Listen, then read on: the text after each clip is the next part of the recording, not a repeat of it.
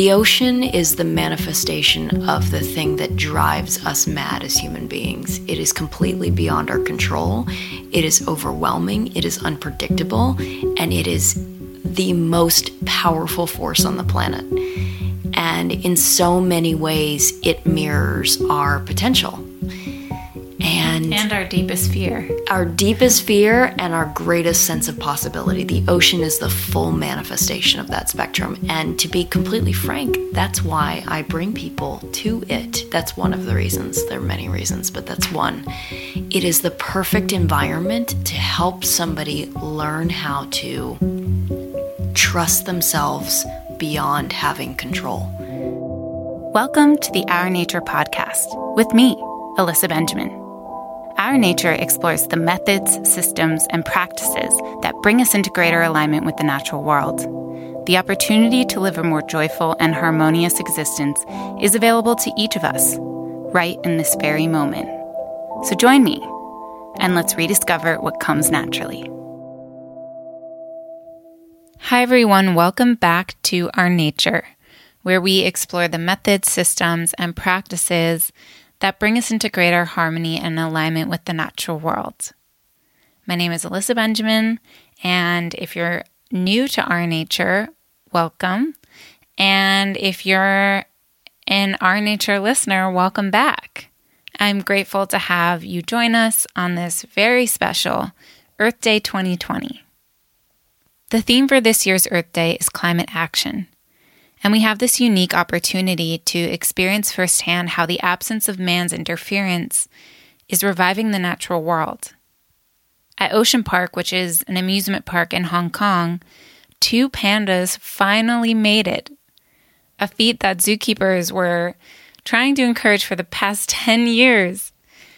It's interesting that the park had been closed for over 2 months because I think it suggests that the lack of human presence could be just what these pandas needed to do what was most natural for them. I'm recording this intro in LA, and people who've lived here for years are telling me how clear the skies are without the massive smog from millions of cars clouding the atmosphere. In last week's episode about biomimicry, which I'll link to in the show notes if you haven't had a chance to listen yet, I strongly encourage you to listen. It's incredible. Azita Ardakani mentions that the natural world shifts in the face of human presence. And one must sit quietly for at least 10 minutes to observe nature in its purest state. It makes me wonder, could this collective moment of pause, this global human hibernation, be enough to inspire us to forever shift our behavior from that of consumption of the Earth's resources to one of care for the natural world? I personally feel that taking care of our planet is an act of self-love. If we are nature, then caring for nature is really caring for ourselves. In a moment when we need to offer each other more support than ever, I'm hoping compassion for our fellow humans will extend to the natural world, which we can see flourishing all around us. This pandemic has caused my partner and I to pause and to re-envision what our future might look like. As many of you know, I live in Manhattan, and I've lived there for almost 9.5 years. It just so happens that my lease is coming up at the end of May, and we've been questioning whether it makes sense for us to remain in the city or to move. My boyfriend had relocated to New York from Maine only 6 months ago, but he was recently laid off from his job, perhaps indefinitely, and I have the flexibility to work remotely. In addition, I'm on a contract that ends in August, so I may also soon find myself out of work like so many people. We've been discussing how might we remain as flexible as possible in order to flow with this uncertainty. For us, this means moving out of New York, putting our stuff in storage, and heading up to Maine for 2 months, rather than locking ourselves into a year lease. This way, my partner has an opportunity to work on his cabin that he's been building for the past year while I work remotely. If you're interested in hearing more about David's journey from jazz musician to homesteader, You can check out episode 19 of the podcast. I want to acknowledge my privilege in having an option to work remotely, as well as the reality that it just is good timing that my lease is up at the end of May. But there's a lot of fear surfacing for me in thinking about spending June and July in such a rural environment.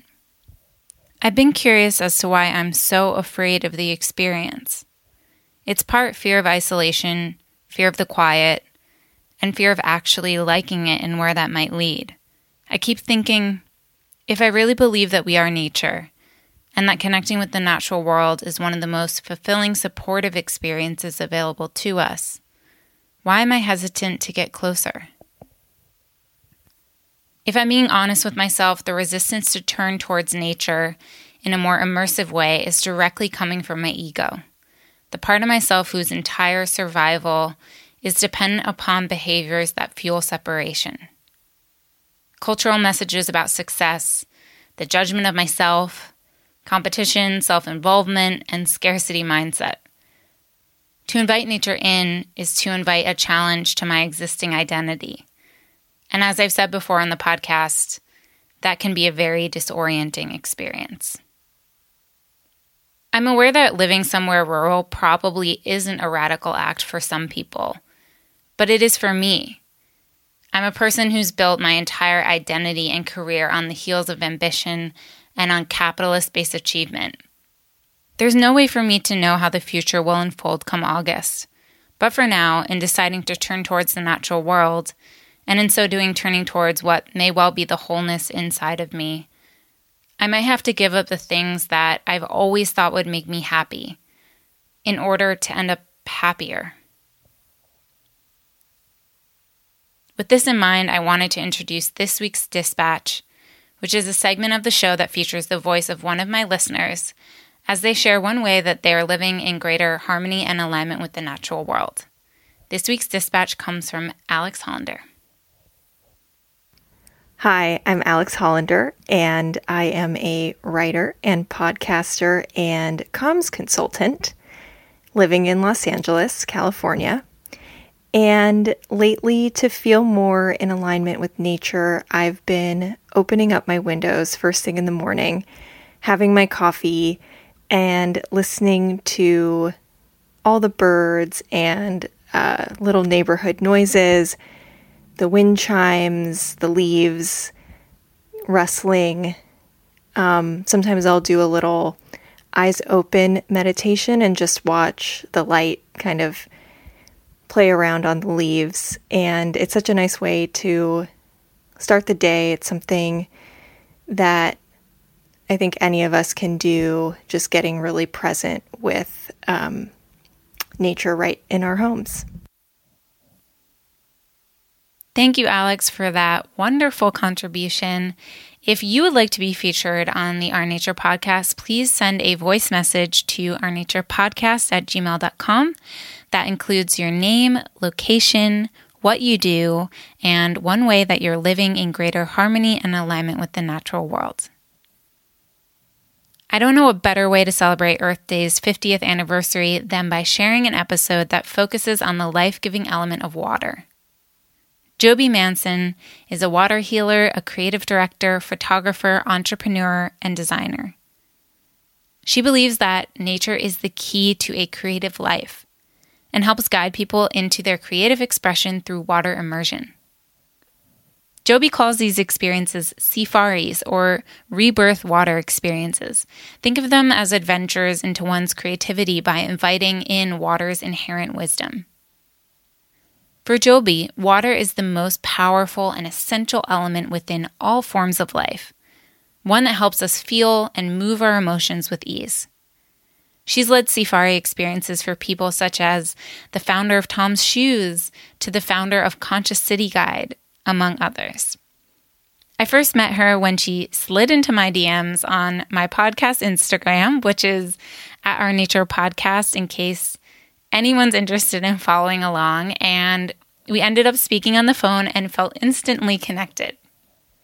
I'm personally appreciative of Joby for the way that she welcomed me to LA with open arms and an open heart.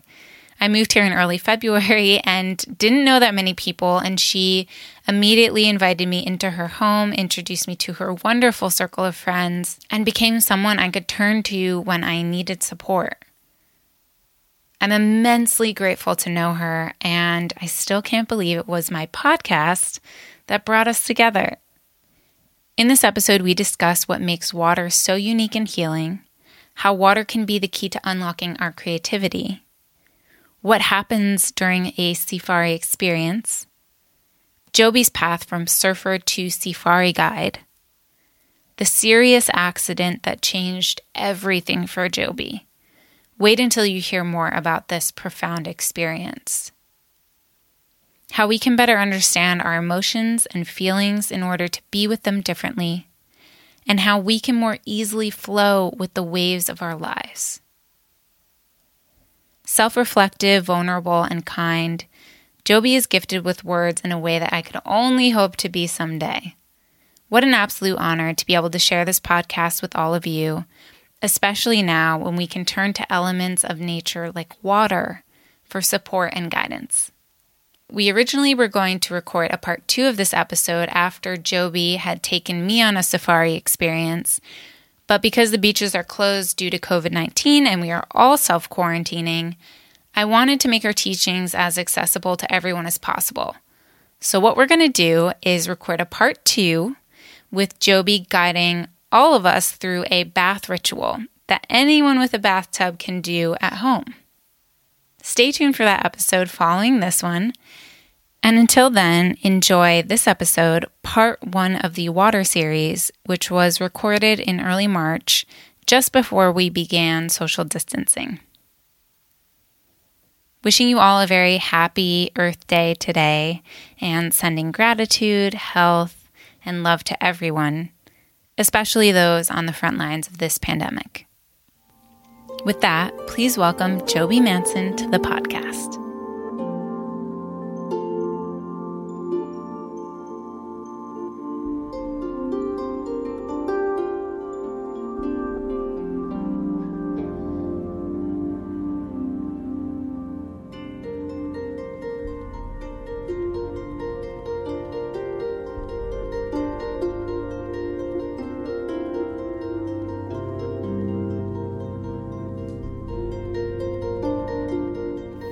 Hello, Joby. Hello, Alyssa. Welcome to Our Nature, the podcast. I know you're familiar. Very familiar, and thank you for having me. I'm really excited to have you. You're my first LA podcast recording, which is very exciting. I'm temporarily out in LA for, well, it will be 3 months at the end of this adventure, I'll call it. It's been an adventure. But I'm so grateful to be talking to you in person. And we're actually speaking while there's a lot of uncertainty and unrest in the world. So it's really nice to connect even with one other person. It just feels really balancing. It's funny. I love that. That's where we're beginning with balance. And it's funny. This is such an intimate experience, these conversations.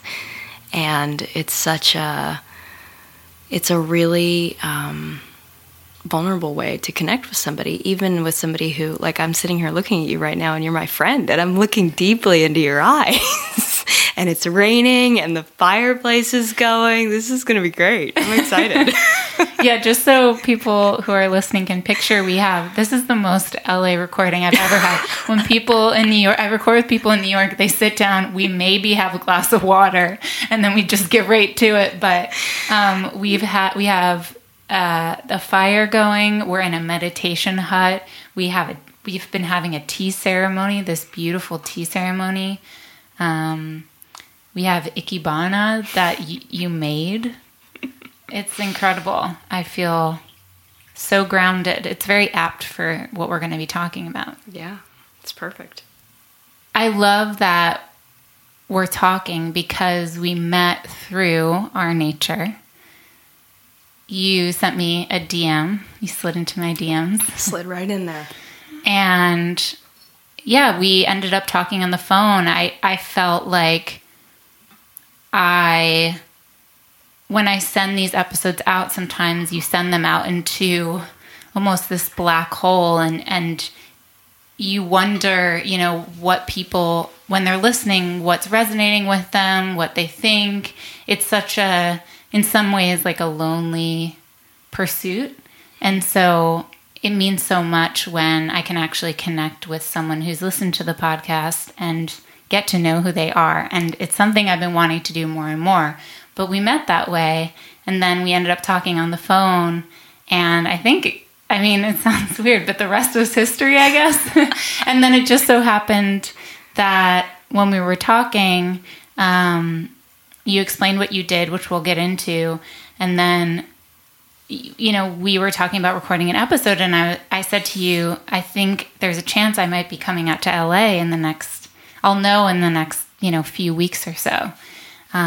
Because of an opportunity I had with work, and it worked out, and now I'm here, and you have been thank God for you. I would say I came to LA. I didn't really know that many people, and we haven't known each other that long, but it already feels like we've known each other for a very long time. Yeah. No, I would say the same. It's funny. We're sitting exactly where we had our first conversation when I met you over the phone. I was sitting right next to this fireplace, and I had heard about your podcast.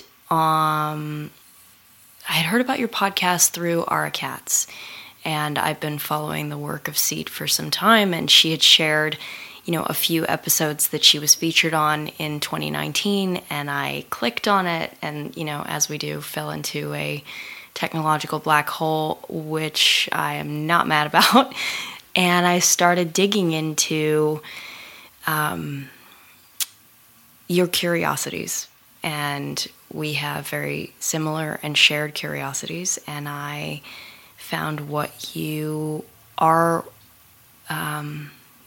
putting out into the world, what you're crafting with this offering, Our Nature, is very much a shared mission. And so I always make the joke, like I tend to be very direct with the people that I'm interested in connecting with, and you were no different, and I haven't been disappointed yet, and I'm always so glad that I take the leap and reach out, because at the end of the day, what do you have to lose?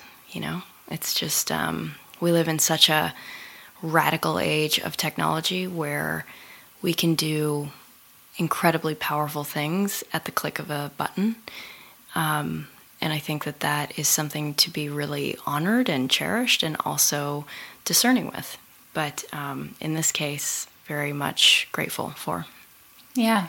It's to me, a true example of what I'm really hoping to cultivate with Our Nature is more connection to each other, obviously to ourselves, and in doing so to nature. It's all kind of one. Absolutely.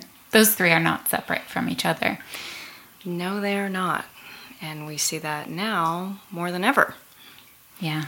Yeah. Sitting in a quarantined meditation yes. on a rainy Saturday in Los Angeles. Perfect time for a podcast, though. Perfect time for a podcast.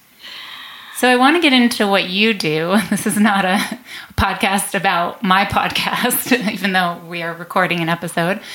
When we first talked, and you explained what you do, I had never come across someone who does what you do. And yet it seems so obvious in a certain way. In your own words, let's start with the basics. What is Safari? I know that's a fast and that's a deep question I've been trying to answer for years. What is Safari? Safari is a philosophy, and it's a way of living in flow with a sense of vitality to everything that's life. And that sounds a little abstract and a little bit metaphorical, but it's Safari at its core is, it's a water healing practice, and it's Safari, the word itself, I made up the word, and it comes from my two favorite things, the ocean and the idea of adventure. And the idea is going on an adventure inside of yourself, inside of your inner nature, if you will, in order to have a really balanced expression of the outer world. And I help people really tap into their energy, shift their state of being, and move like water. My intention is to help everyone essentially become their purest nature, which at its source, at its core, at its chemical composition is water. Yeah. You mentioned when we were first chatting about the idea that it's a return to our purest state, because when we are forming in our mother's bodies, we are suspended in water. Is that a connection that you make? Yeah, I mean, all life on the planet begins with water, and humans are no different. We are aquatic beings in every sense of the word. When we're babies, our bodies are 90% water. As a full-grown adult, we're somewhat like 70% water, which is, to me, is really interesting and important for us to understand. The physics, the science of water is and can be very, very complex, but it is our universal connection point. And there's, I think that there's so much to be said in terms of the nature of water that we can adopt both socially and culturally as a means to move with greater ease and flow throughout the world. And it's this morning I was taking a shower, and I was asking the water what should I share today with all of you and with you about it's essentially, it's infinite, right? There's so many directions we could go with this conversation. And, I think the most unique thing about water that doesn't really get talked about that much, or it does, but in very certain circles, but water holds memory.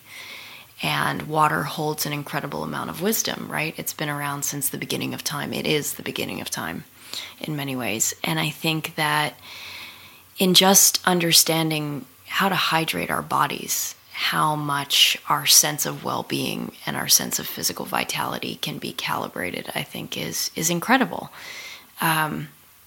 So that was a tangent, but back to your initial question. Safari is about helping somebody explore what holistic balance in their life looks like, from an emotional perspective, from a physical perspective, and from a spiritual perspective. And I have crafted a lot of different experiences that help somebody connect to those things. I think that's a beautiful way to describe what you do, which I know from conversations with you, but I haven't experienced myself, so I'm excited to actually experience it. And because I think it's one thing to talk about it, but I think what you're talking about and what I'm talking about when we discuss different aspects of connecting with nature is a felt experience. It's not something that lives in the mind. And to me, what resonates with what you're doing is essentially you're saying that in connecting with water, which is one of the main elements, I mean, water is responsible for life on Earth. We couldn't, that's why other planets can't sustain life, because they don't have water. So really, it is key to our survival. And we are water, so in connecting with it, we then can connect deeper with ourselves. If you were to describe what happens on a safari, how would you describe what happens? So for the last 4.5 years, I've been leading safaris in a very specific way. I lead people out into the ocean on a paddleboard and guide them through an exploration of themselves. And I use tools like visualization, I use tools like creative writing, poetry, conversation, many different ways to help somebody relax and begin to share, begin to express themselves so that they can then see themselves. And what happens in the water, in nature, in that kind of nature is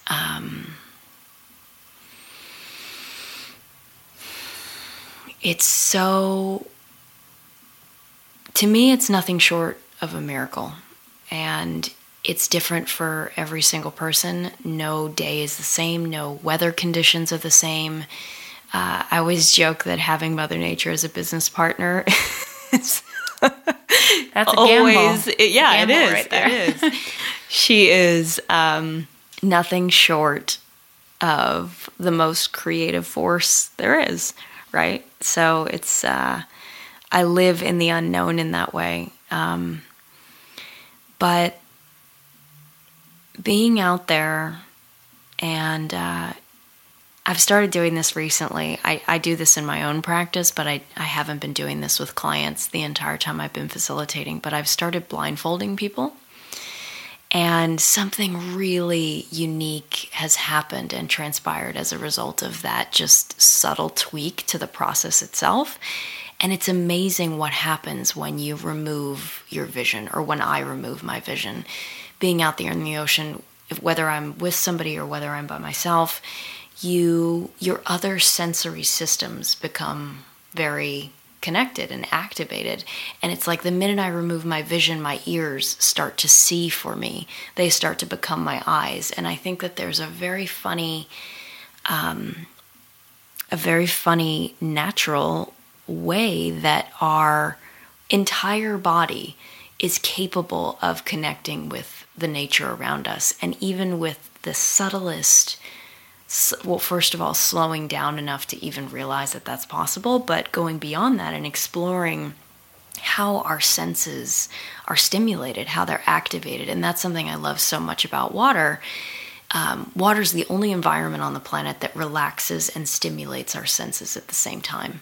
So if you think about it, the minute you kind of sink into a bath, or if you've ever been to a hot spring, or the moment you get in the shower, or the rain, or walking by a beach, there's a very common denominator that water soothes us.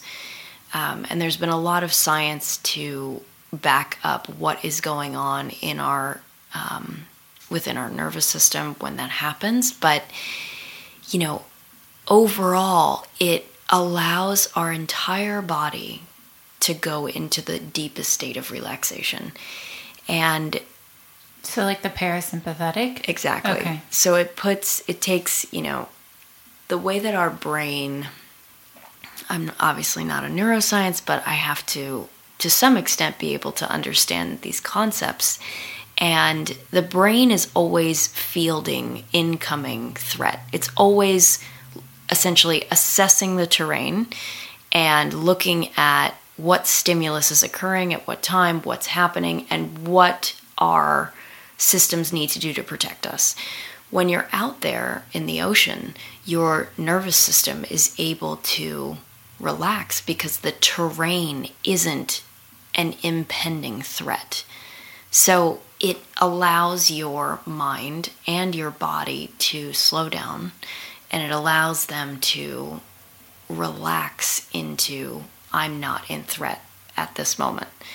And then what's possible when our body and our mind are in a state of deep relaxation, deep meditation, and also being held simultaneously, to not have the weight even of your physical body. When you're in water, you're suspended in a way. the weight of gravity, as Jacques Cousteau talks about it, it's removed. And, there's what is possible when we don't feel the weight of the human experience. And I mean that both in a literal sense of like the weight, the heaviness, the density of our bodies, and then also the weight of our challenges, our feelings, our thoughts, what we're going to do, our decisions, all of it. It's so overwhelming all the time. And for me, the ocean helps my clients and myself just continue to return to that state of ease and deep breath and letting go. It's almost like it's like the reality of your movement in the world shifts when you're in the water. Like you're not stepping on the ground and, moving about like you normally do. Yeah. And especially when you're on your back floating, it's almost like, if you picture it, it's like a surrendered state in a certain way. And so I can only imagine what that can do for your nervous system, for your mind. I mean, are you explaining why, for example, taking baths is so relaxing? Is it the same sort of principle? Yeah, I mean, to me, anytime the human body is exposed to water, we are able to relax in ways that no other environment can shape for us. And I say this all the time, but our environment shapes our experience, right? So if we're in a really beautiful, calming place, say we're out on a hike at the top of a mountain in nature, we feel free, we feel light, we feel at ease. That allows our thoughts to be light and in ease and more open or reflexive. And to me, water is a really, really beautiful conductor of softness. It's the environment that is so embracing of our bodies, and it was the first environment that we knew. So when we are in it, we return to that sense of embrace. We return to that sense of ease, that sense of balance.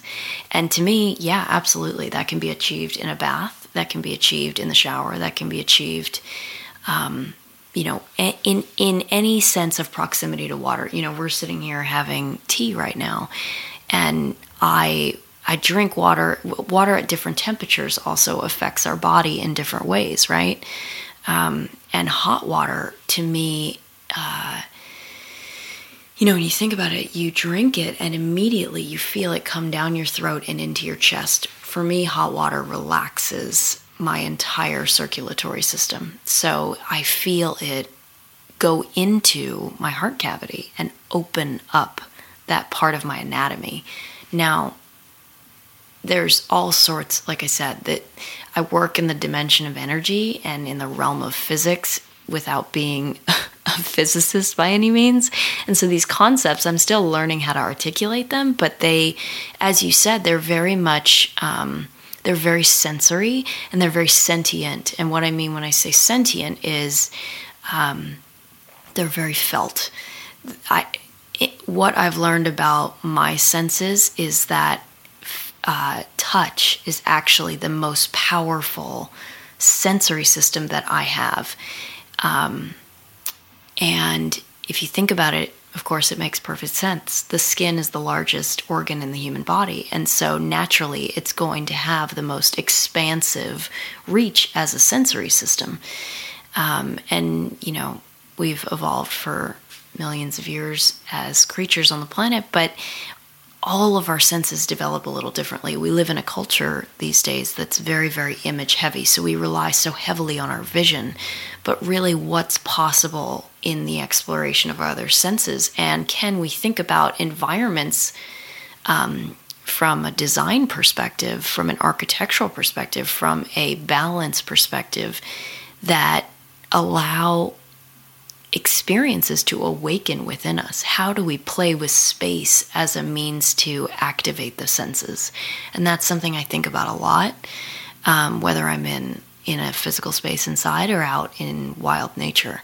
What's possible in terms of stimulating creativity, and how can I think about designing any experience to help somebody awaken their imagination, awaken their sense of possibility. And for me, going back to water, water is the creative matrix of life, and so it is by nature the most creative environment to be in. So when I first started doing this work, I used to call it creativity development because A, that didn't scare people, and B, taking people out into the middle of the ocean sometimes can be a hard sell. I forget that not everybody loves the water like I do or has such an intimate relationship with it. But just before you go in, what do you do for those people who, I'd imagine some people are really afraid of the water itself. If they maybe some people are, it's just unfamiliar. They grew up in a city and they're not used to being out in the water. And then on top of that, the ocean is almost beyond our comprehension how vast and complex it is. I mean, we still don't even know what's at the bottom depths of the ocean, from a scientific perspective. So how do you talk to people who are intimidated by that? Well, I think to me, those are the people that I want to meet the most. Those are the people that really help me understand something that I love so innately from a different perspective and help me see it with new eyes. I can't even imagine coming upon the ocean for the first time. I mean, that happened when I was so young, and I've had a very long relationship with it. But,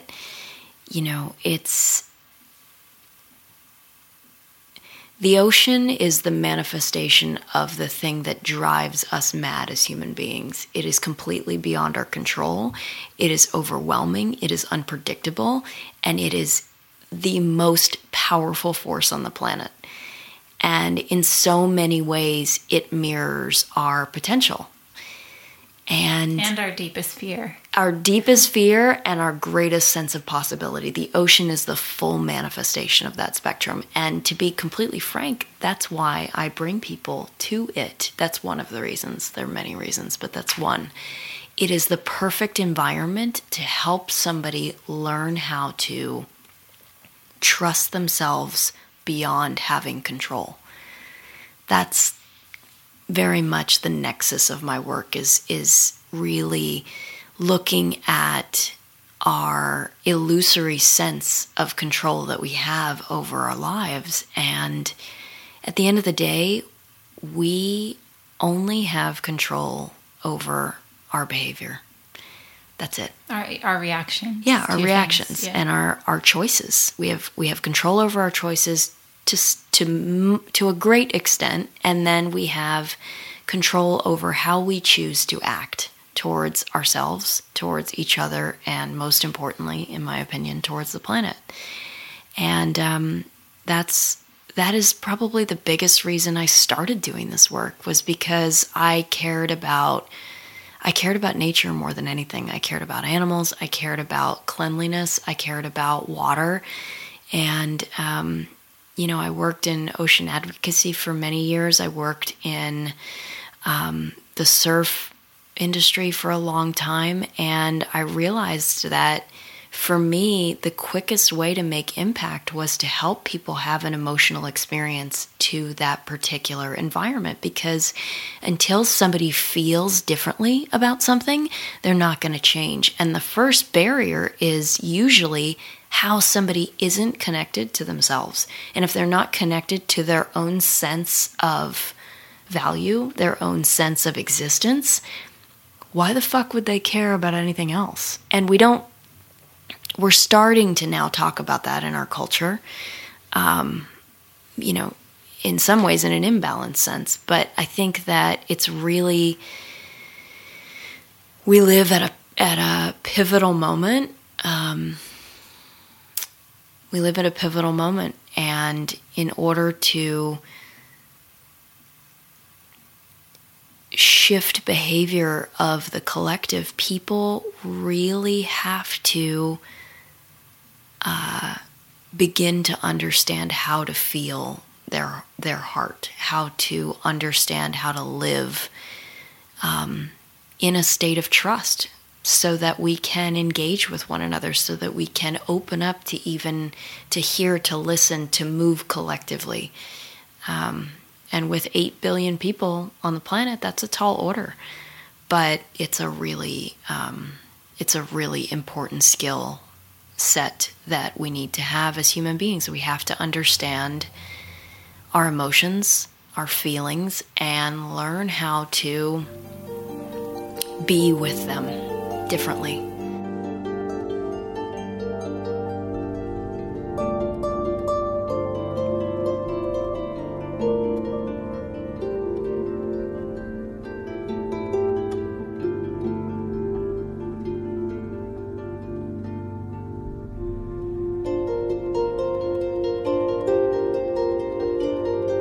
I've talked before, admittedly, about my own challenges with the natural world, in that when you connect in, it can be quite disorienting because you can't hold on to all of the identities and narratives that you've created for yourself, because nature doesn't care. First of all, nature doesn't care.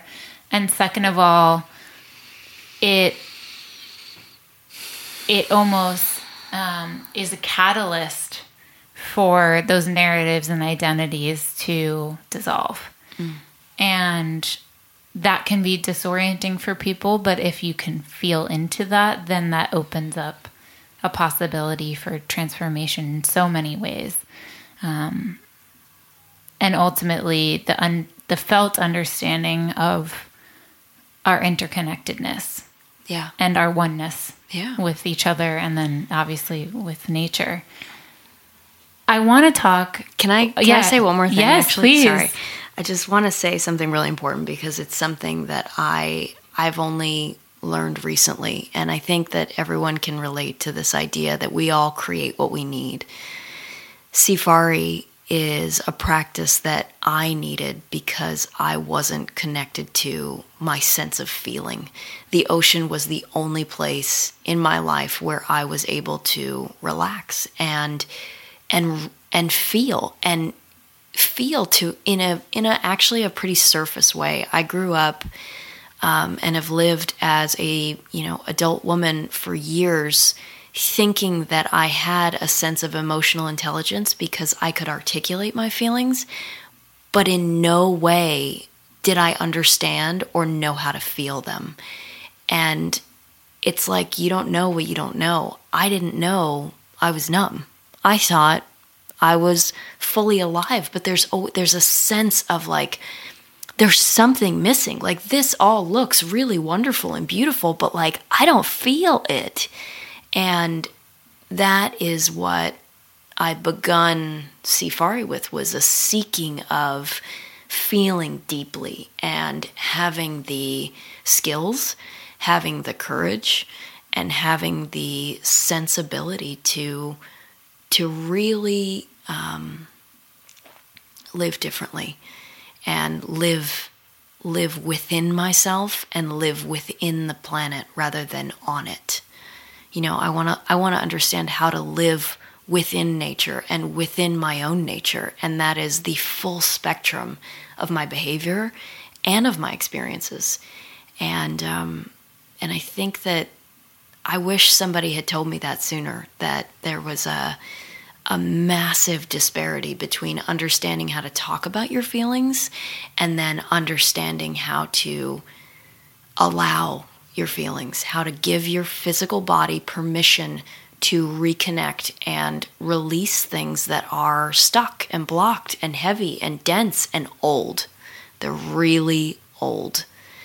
And back to the water. Water is the softest thing, and yet it penetrates mountains. I didn't say that. A really, really, really wise Chinese philosopher said that, named Lao Tzu. But water helps us to transform everything. And if you think about it just from a physical perspective, water has 3 main states. It can exist in, right? Solid, liquid, gas. And it's no different in our bodies. Our emotions can be solid and blocked and calcified within our physical system. And this is where we tend to hold stress or tension in our body. And there's ways to work with that. There's ways to move that, to feel that, to embrace that. And so much of what I'm exploring in my own journey as a woman in the world has been about that, and also in servicing others in that way. I mean, that resonates with me so much. I know we've talked about it as well. To speak to the part about, I mean, I guess I would just simply call it like intellectualizing your emotions. Yeah. I think we do that, when we don't realize that we're doing that, because it's a protective mechanism for our bodies. And like you, I was also very dissociated from and not in touch with my body at all. Couldn't feel anything. And then the more I dropped in and the more I allowed, as you said, my emotions to express themselves inside of me, the more my body started to talk. And it can be a frightening experience sometimes because it's unfamiliar and you don't know. It can be overwhelming. It can be a lot.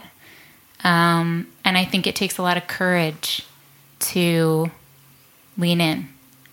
And so I have so many questions. Oh my God, where do I begin? Well, I think I want to talk about how you started this practice and your own journey. But one last thing before we get into that is, what have you, I guess I'm curious about what types of people and what are they hoping to, I don't want to say the word achieve, but what are they hoping to experience with Seafarii when they come to you? Like, who's coming to you, and are they coming to you for thinking that they're going to have one experience and then maybe having a different experience? Or, yeah, I'm just curious to hear more about that. I believe that my clients, that's not even the right word to call them. Journeymen? my fellow explorers. Yeah. We explore together, and every single person I meet, I get to meet myself in them, which is really, really amazing, because every single person that actually pays me to take them on this really beautiful experience is here to teach me something. They're sharing sometimes their darkest secrets, sometimes their greatest achievements. What are they looking for? They're looking for a deeper sense of connection. They're curious. They're looking for insight and clarity. A lot of times people feel, I meet a lot of people, entrepreneurs, creators. I love working with musicians. Why? I'll tell you about that in a second. Okay. Yeah, no, I love working with musicians. I think they're gatekeepers in many ways. But there's people seeking a sense of ease, of clarity, of trust, and faith. And without being overly spiritual or in any way religious, it's ultimately faith in themselves that it's all going to be okay.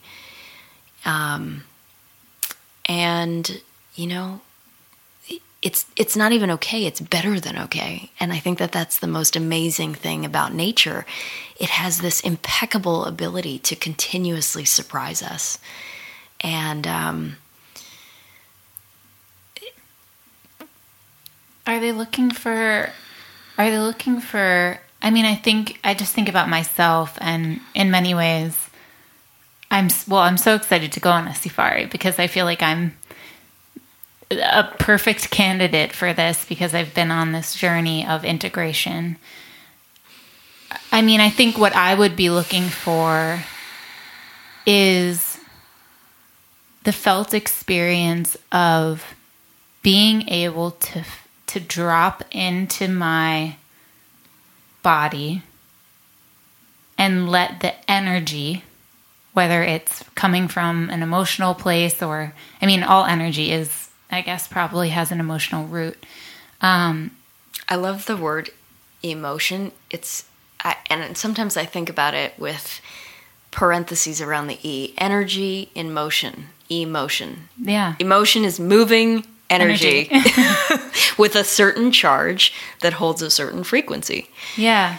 Yeah. I mean, I guess it would be to feel that energy inside of me and have a felt sense of safety in the process. I mean, I think that's what we're all looking for, because if that's the case, then it doesn't need to be held and suppressed. I think it's held and suppressed because, I mean, for me, it's held and suppressed because I'm afraid if I feel it, it will be too much. And yet the ironic thing is, if you put your attention to it and feel it, that's when it starts to change. I mean, what we suppress and what we reject has the power over us. Yeah, what we resist persists. Yeah. Exactly. And so, and on top of that, doing so in an immersive nature experience really is transformative in the sense of being able to realize that above all else, nature can hold us. I think that for me has been really healing. Like if I'm having a really difficult time, just the felt understanding that nature can support us. You can scream, you can cry, you can be in all of the difficult experiences that you're having inside of you, and nature is there. Yeah, it's I love that you're sharing this sense of embracing all that is. That was also very loud and clear in the shower this morning, is sharing the at the essence of water. When you imagine sinking into any body of water, it embraces all of you. And it is, if I can help somebody understand how to embrace the nature of themselves, there is no greater gift. Mic drop. Yeah, mic drop. We don't want to drop the mic, but mic drop. I want to talk about your safari to Safari. Okay, that was really cheesy, but no, I love it. Going with it. And your journey to starting this practice. I guess I would start with talk about your relationship to the ocean when you were growing up. Did it start at a very young age? My first memories, I love thinking about this. My first memories of the ocean were with my grandfather, and I was probably 2 or 3 years old, and I can remember getting woken up by him at the sun and going for a beach walk. And I was a little hoarder when I grew up. When I was a little kid, I loved to collect seashells and rocks. And it's funny, we're sitting in my little meditation hut, and I'm surrounded by rocks of sorts. What is it? Old habits die hard? Mm-hmm. Is that what it is? Yeah, of course. How appropriate. And so, yeah, my earliest memories were with my grandfather, and I grew up on the eastern shore of Maryland, and so we had a house in Bethany Beach, and it was the only time. I actually also come from quite a big family, and it was the only time I remember that was just for me, that was just about me, and it was it really was sacred. It was time that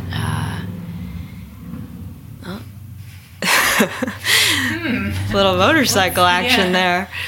Yeah, it was sacred time. It was time when I could play, I could run, I could collect treasure. It was always, actually, that's a funny memory. It was always very much about finding treasure. I would go for hours, and I've done this my entire life, ever since I was a little girl. But I would walk the beach, usually by myself, for hours looking for the perfect sea treasure, whether that was a shell or a rock or some piece of driftwood. There was always, I was always in pursuit.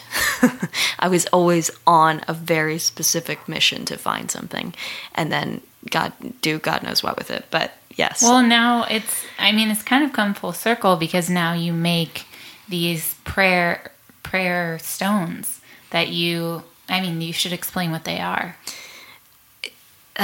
That's something I started doing only in the last couple months. Sometime around last summer, I would leave my sessions with clients, and just as a way to decompress, I'd take a walk on the beach. And you'd think that at some point I'd be beached out, but it never seems to happen. So I'd go for a walk, and I'd listen to a podcast, or I'd just listen to music and sort of wind down from the experience. And I started collecting these really beautiful, colorful, soft stones, and I would carry them around with me. They'd weigh down my pockets. They'd go in the washing machine. My partner would think I was crazy, and I would keep them in jars. And I did this for about a year to a year and a half. And right around Christmas this year, I had some old, waxed yacht cord, rope line, in a craft box in our garage. As you do. I have a ton of craft supplies, but I never know what to do with it. And so I was just kind of looking at the stones and looking at the cord, and finally I just started kind of playing with it and wrapping the stones. And I would wrap them together, and it was so relaxing to me, just holding these rocks. And for the longest time, I've wanted to just have something that I have in the world with me that I'm just giving to people as an offering. So these stones started serving that purpose. I would wrap them together, and, I love the idea that they take thousands and thousands of years to become as soft as they are. And to me, they're reminders of time. They're symbols of patience, and they're meant to be anchors. I think that in so many ways, it's very easy to get swept up and lost in the current of the way that we live. And to me, stones and the heaviness of them just serve as a really little subtle reminder to just slow down and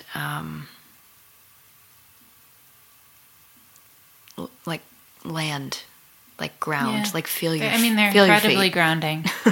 They're incredibly grounding, and again, yeah, it's a tangible reminder of all of the things that you mentioned. Yeah, I think it's just, I love.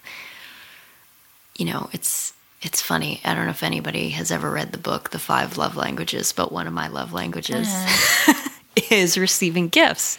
Yeah. And so naturally, I never like to receive gifts in front of people, but I love receiving gifts. To me, that's indicative that somebody thought about me beyond that instant moment that we were together. And it's the most beautiful sentiment. And it doesn't need to be anything materialistic. It's just a symbol of love. And so these stones, I started making them, and as a practice, just giving them away. I love gifting people with something that costed me nothing other than my attention, and it was attention that I really enjoyed giving something. I love finding things, I love making things, and then I love sharing things.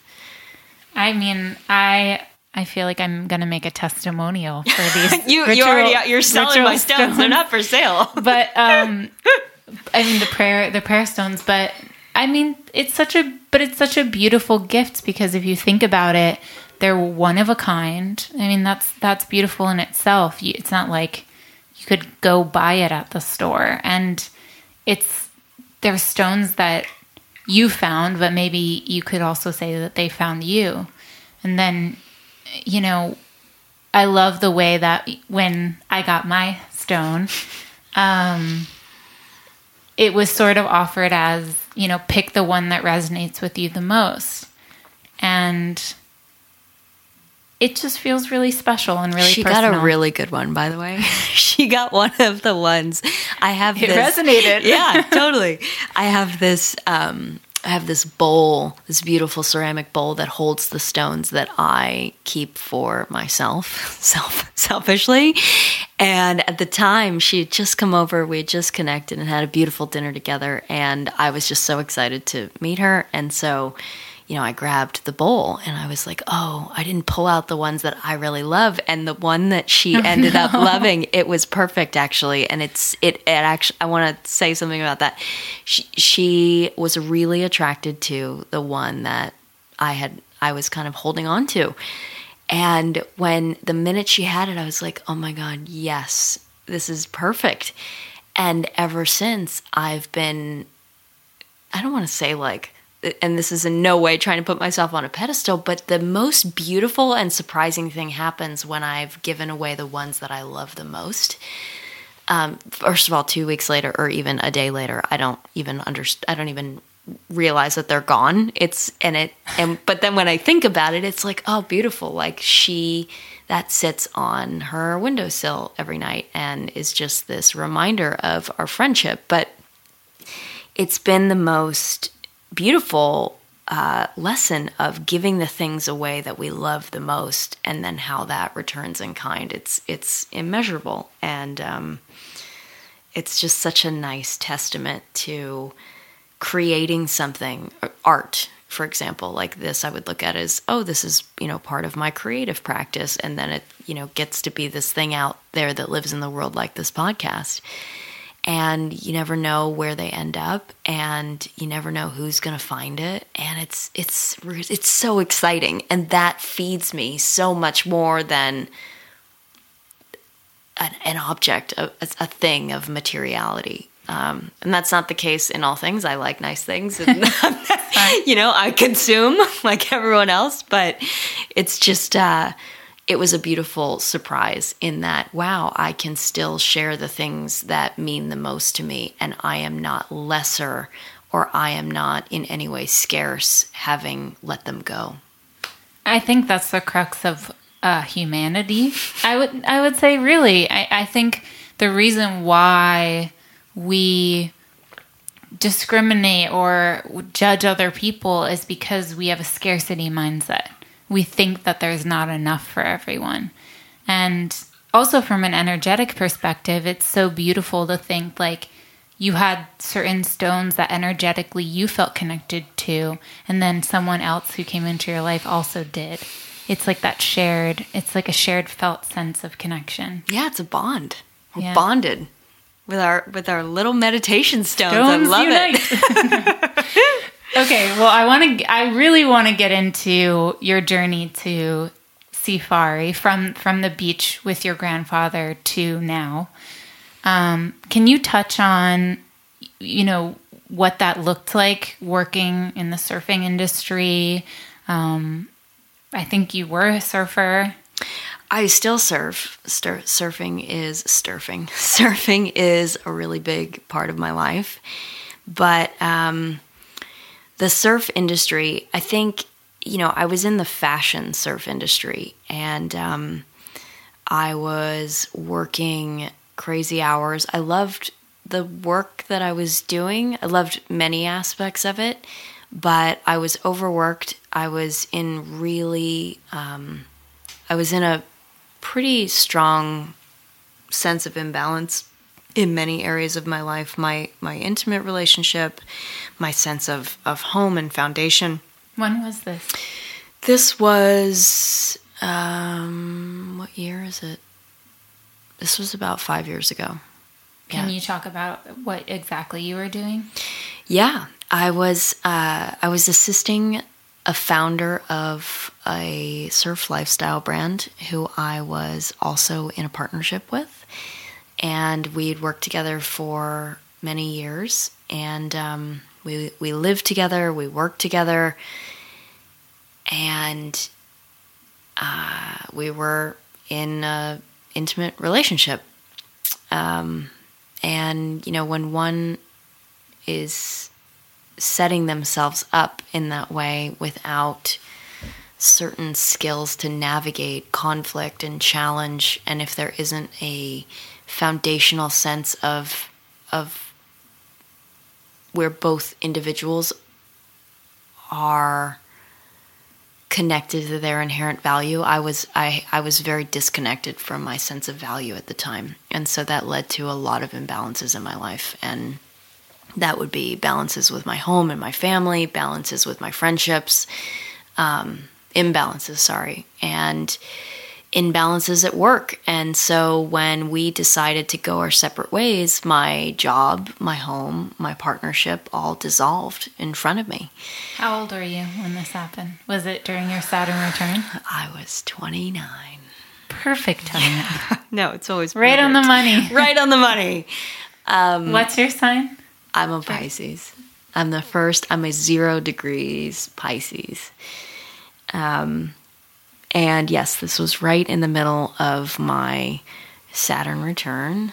If you all out there understand the language of astrology, it's a time or a period where you go through the complete disillusionment of your identity. And so whatever you knew to be true about yourself usually radically transforms. And that was very true in my case. On that day when the bottom fell out, I enrolled at an institute. I was actually sent there by a wonderful human being, and I was sent to something called the Hoffman process. They didn't send me, they encouraged me, and I knew nothing about it. And to this day, it is absolutely one of the greatest gifts I've ever received. And the Hoffman Institute is a personal development program. And it's a week-long immersion where you are completely cut off from everyone and everything. You go through it with a group of between 30 to 40 people, and you essentially, I'm trying to think of the best way to describe it. I used to have the perfect one-liner to talk about the Hoffman process, but the Hoffman process is essentially a week-long immersion where you learn to reprogram and repattern your mind, body, and spirit from all of your traumatic childhood experiences. And so it gives you an incredible foundation of self-awareness, a beautiful community of wonderful people who are living very heart-centered lives, and it gives you amazing tools to continue onwards of your path of personal growth. So I went through this experience, and I had many, many life-changing moments in it.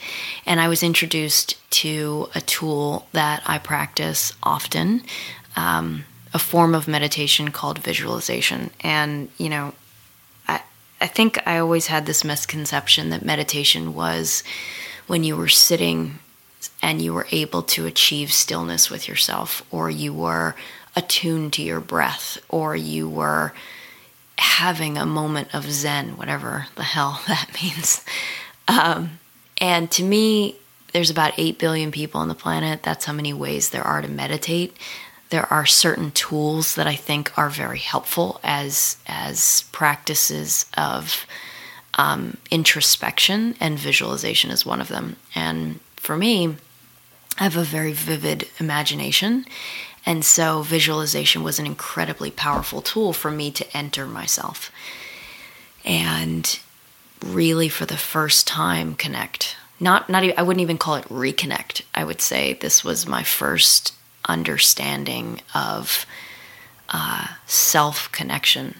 And it was a rebirth in many ways. And after I got out of that experience, I went on about a 3-month sabbatical, and I went back to Africa. I've been going to Africa since I was about 18. It's always been home for me, even though I have no ties to that place. I have many now, but they were Where in Africa? At that trip in particular, I was headed to South Africa, and then Zambia and Botswana, and then Morocco. But what were you doing when you were growing up and going? Why were you going? Was it part of a volunteer group, or? The first time I went was part of a senior project where the last 2 weeks of my high school, you got to design a curriculum for yourself and a project that you would present your class. And so I had just seen the movie Endless Summer. I had spent a lifetime worshiping elephants, and I wanted to go surf at this very specific place in South Africa called Jeffreys Bay, which is one of the most famous waves in the world. And at the time, I'd only been surfing a couple years. I had no business surfing that wave, but I did it anyway. And I convinced my parents to send me. And I went for 2 weeks. And I went on my first surf safari. I went surfing at that spot. And I went to see animals in the wild. And it was a pivotal moment for me. The minute I stepped off the plane in South Africa, I knew I was home. And home in a way that I'd never felt in any other place or time in my life. And it was a felt sense of home. I remember I got goosebumps. I started tearing up, and I got really hot, and I had no idea what was happening. And I was like, what the hell is going on? And I feel that way every time I step onto that land. And it's just, I think that there's certain places on the planet where we really come alive, and South Africa's very much that space for me, one of those spaces for me.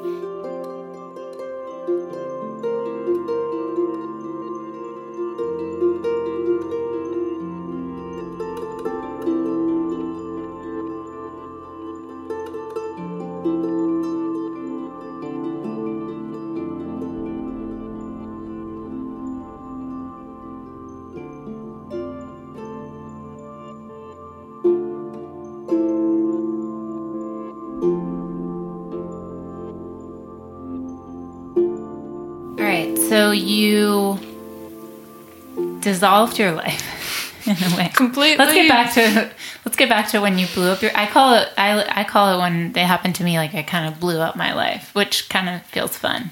Yeah, I mean, in this case, somebody else, I would say, very much blew up my life. It was they called all the things off, but it was very much a mutual decision. Your life was canceled. My life was canceled, like a show. Yeah.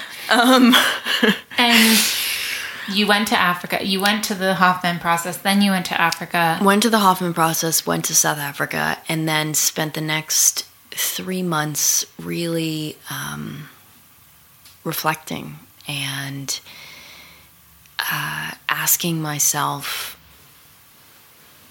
what it was that felt meaningful that I could do in service to the things that I care about. And I came back from that trip, and I decided I was going to launch Seafari, and it begun as a brand. I opened a store, and it was meant to be this really wonderful community outpost. It was called Seafari Outpost. I had it for a couple years, and the whole idea was designing a space that was nature-inspired, very much attuning to the philosophy of biophilia and how that might stimulate connection and creativity. And through that space, people would then find out about my services as somebody who guides people into their creative expression and using a very unique process to do that. So the first iteration of Seafarii was a store. It was a community platform. And then I would say a couple months into having the store, I begun launching my Seafarii sessions, these rebirth water experiences that were adventures into one's creativity.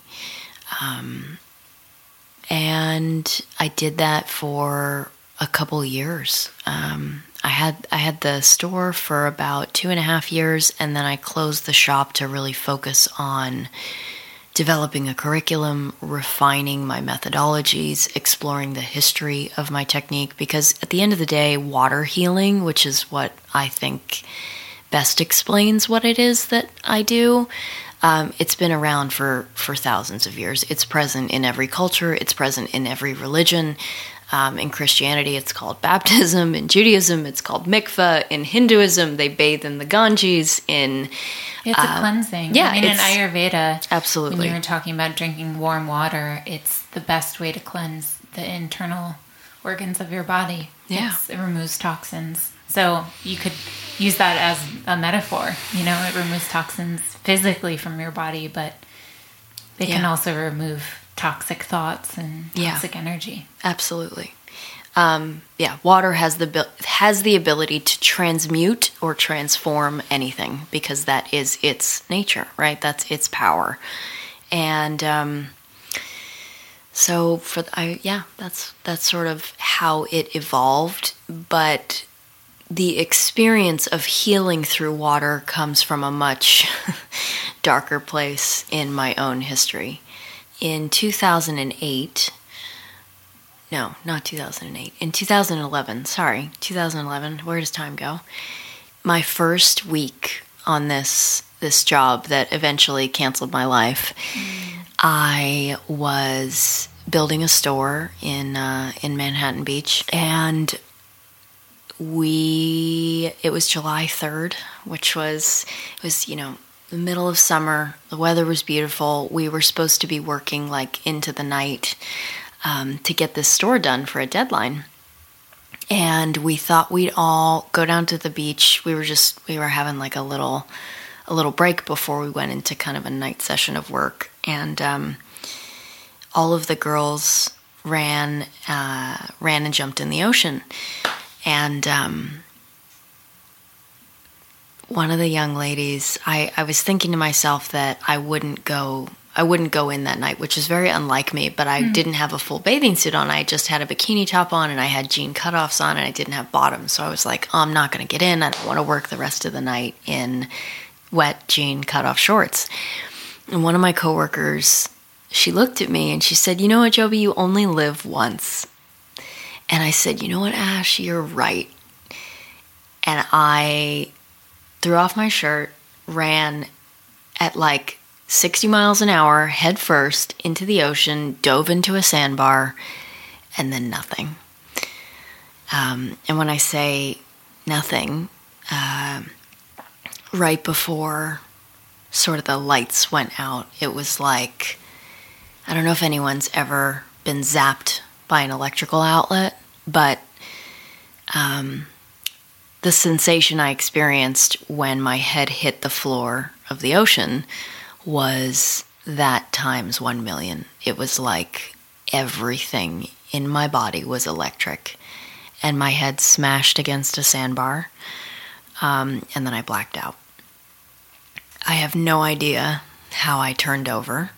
Nobody was around me, and nobody... Where did they go? All the They were about 100 yards out, like kind of where the wave, beyond where the waves were crashing. And they didn't see you? They didn't see me, no. Oh my God.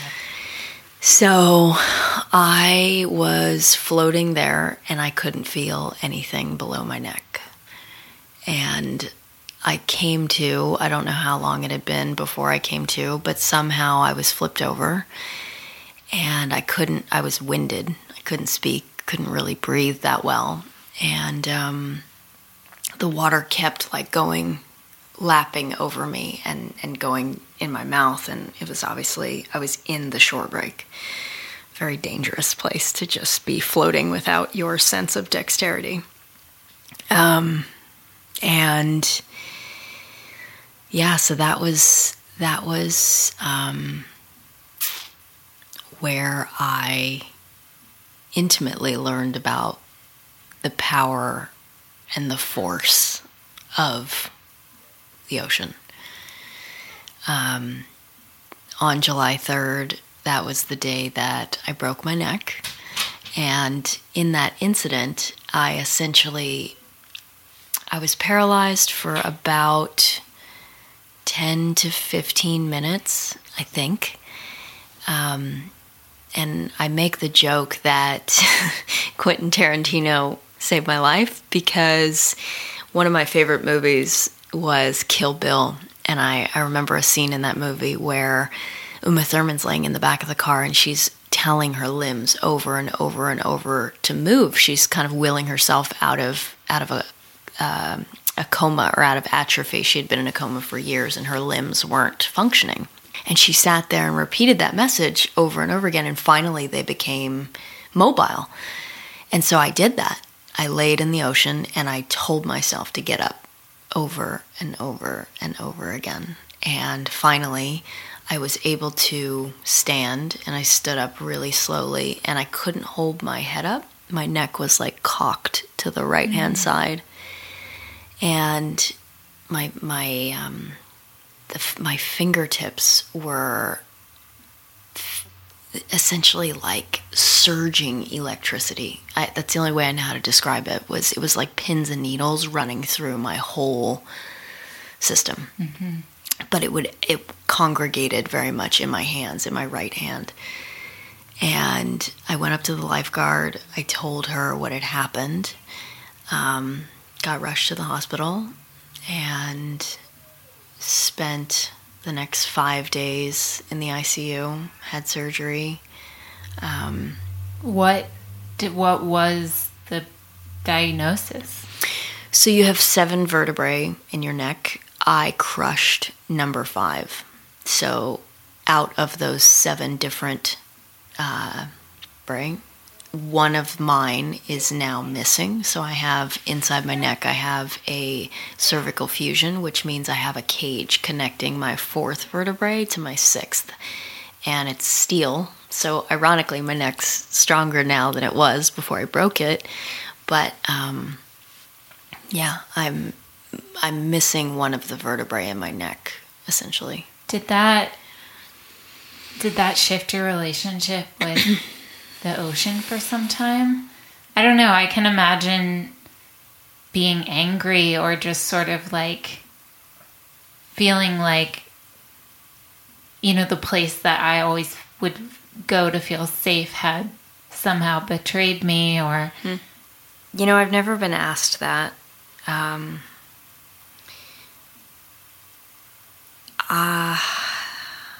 Did I feel betrayed? I think even to this day, even talking about it, I think it still shocks me that happened. I don't feel fully healed from this experience. I don't feel like I've fully integrated the magnitude of it. And that's my work, right? Like, this to me was very much a rite of passage. And the ocean, the ocean's always been home. And even though it has been radical and intense in many ways, it's still home. And that's not dissimilar from my actual home and where I come from. So it's... What did that experience teach you? Which about yourself?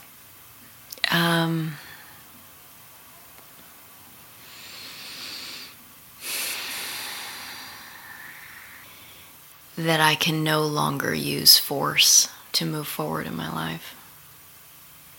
I was going to say how strong I am, but at the end of the day, it broke down my strength. it was where my strength was not enough anymore. Or not, it's not even not enough. It's that approach and so much of actually what I've prided myself on my whole life really broke that day. And I became introduced to a new way of living. My will was broken, literally. And I think that in so many ways my will helped me survive up until this point in my life. And I still, enact it in many different ways, but the goal is always actually to be in a state of release and of surrender. Many times to my discomfort. Most time to my discomfort. Yeah, it's almost like an opportunity to soften for yourself. Yeah. I couldn't say it better. It was the beginning of my softening. And that was 9 years ago. No, it'll be 9 years this summer. It was 8 years ago. I only asked that. I asked that because I think my philosophy is that the universe is always trying to wake us up to return to our most authentic selves, which are full of compassion for ourselves and for others and for the planet. And so, it's interesting. I broke my pelvis and went in kind of a freak accident as well. And it was a really painful experience for me, and I resisted it and I suffered through it. In some ways I probably wasn't as graceful as I could have been throughout the process. Of course. But, but in many ways that was why it happened. Because I needed it to happen. And through it, I began to learn the lesson that I continue to practice of compassion for myself, because it was an incredibly humbling experience. And I guess, it just reminds me of one of my favorite spiritual teachers is Tara Brach, and she talks about rain, the practice of rain, and hopefully I'm getting this right, but it's recognize, allow, investigate, and nurture. And it's this idea of, in any situation, you can pause, recognize what's happening in your body, investigate, where is it? Is it tension in your stomach? Where's the resistance? You say it again. Say it one recognize. More time. Okay. Investigate. Hopefully, I'm getting this right. No, I think it's beautiful. I might be butchering it a little bit. I always forget one of them. But investigate. Recognize. Rain. Recognize. Allow. So you allow the experience, whatever feeling, whatever it is. Mm-hmm. Investigate. Like, what's behind it? Mm-hmm. What's really the driving force? Is it fear? Is it lack of connection? Is it, where is it coming from? And then nurture. I love the acronym aspect of it. It makes those sorts of things so easy to be recalled for us. I think we got it there in the end. You had it right the first time, and then I grilled you on it. But I think that's such a beautiful. That's the whole practice right there. You just outlined it. If we can all become rain, embrace those principles, goals. Yeah, and also it's water. There you go. Water. I love it. It's perfect. It's when I had the store. The store was a compendium of so many different found objects and cultural artifacts, and it was an opportunity for me to get to celebrate my friends who were artists, and also an excuse to hoard the things that I would come across. Again, treasure. But one day this woman brought in these beautiful hairpins that she had carved out of different types of wood. and they were wabi-sabi in the sense that they weren't perfect. You could see the carve marks. And I remember when she handed me one, I saw the hairpin as a piece of wood, and I saw her hand, and this wasn't happening in this moment, but I closed my eyes for a second, and I saw her hand as carving with a knife, and with each layer she carved it into this object.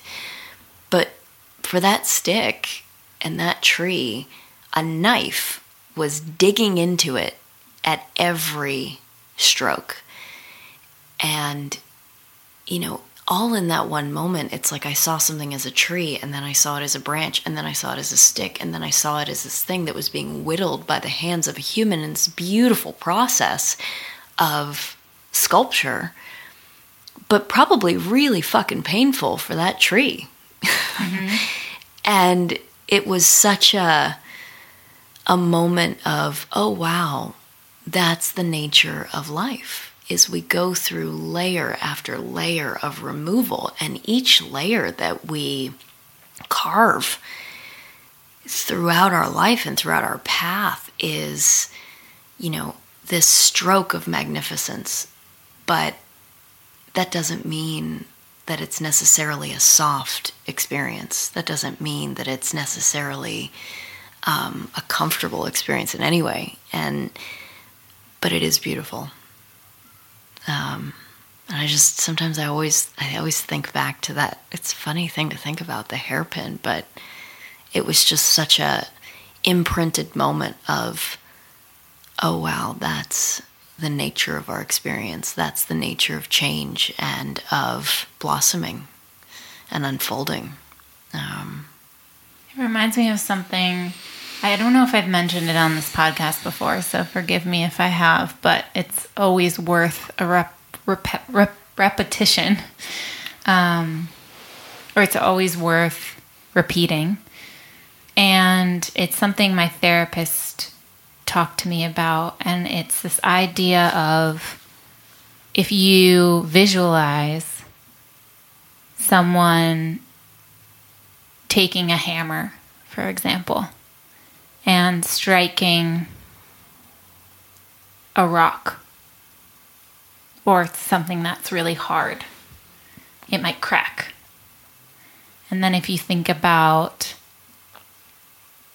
striking the sand, it's going to make an indent, but it's going to be a little bit softer. It's not really going to leave a crack.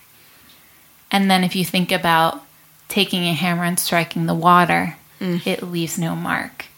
And the idea of, who are you going to be? Are you going to be like the rock, and every time something happens in your life, it's going to leave a crack for you? Or are you going to be like the water and let the hammer just kind of move through you? Yeah. Yeah. Well, I want to move on to the final section of our conversation for today. And that is a rapid fire round. Oh my God. Maybe I should call it rapid water or current, like rapid current section. I like all the elements. I'm most friendly with water, but fire's pretty good too. It's balancing. So there we go. There you go. Rapid fire round. Okay. Are you ready for it? I'm ready. Let's do it. You might be familiar with these questions, but you've never been asked them. I purposely took some space from the podcast, so Great. So I approached this from like a very clean state. So, perfect. Yeah. What is your favorite place in nature?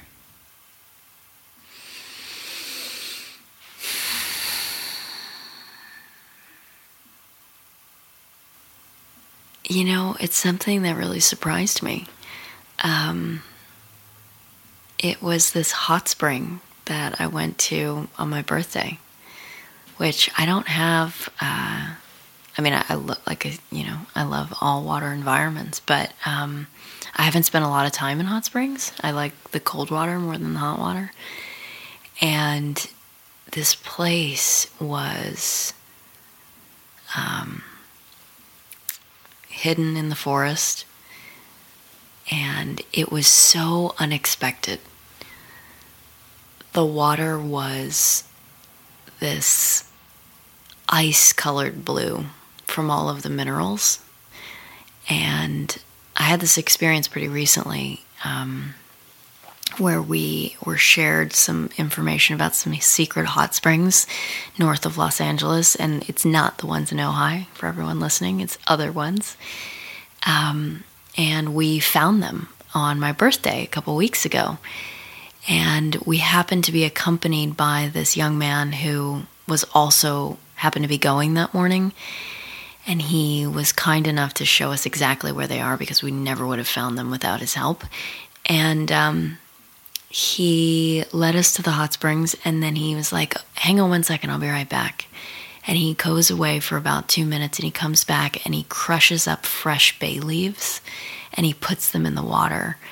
And the forest and the earth completely come alive in my nose and in my eyes. And the minerals, the scent is so powerful that I just sunk into it.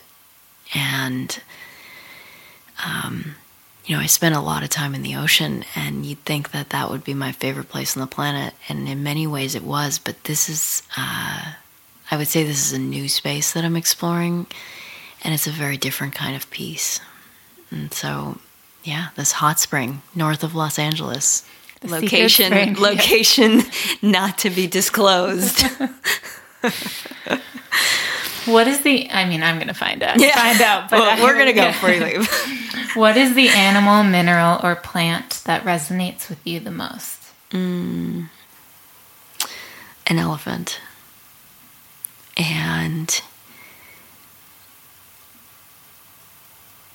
I love them. I've loved them my whole life. First of all, I think they're incredibly cute, but beyond that, they're these immensely powerful creatures that are so gentle and led by a matriarch, and they remember. They're some of the smartest animals on the planet and also the most compassionate. And elephants for sure. What is one thing we can do right now to connect with the natural world and bring more harmony into our lives? Stop what you're doing. Go outside. Take your shoes off. And find some grass. And sit down. And that sounds like, I don't know where everybody is when they're listening to this. And there's many ways to be touched and touch nature. But to me, there are few things more stabilizing than just feeling the grass. What is the greatest lesson nature has taught you? The first thing that popped into my head was be brave. You need it. Complete this sentence. Nature brings me peace, home, love, joy, everything. Nature brings me everything. It's the best. It really Perfect is. Way to end nature.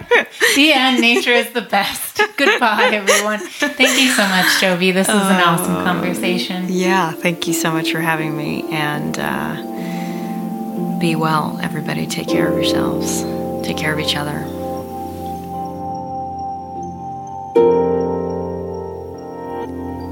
Thank you so much for listening all the way to the end of my conversation with Jovi Manson of Safari.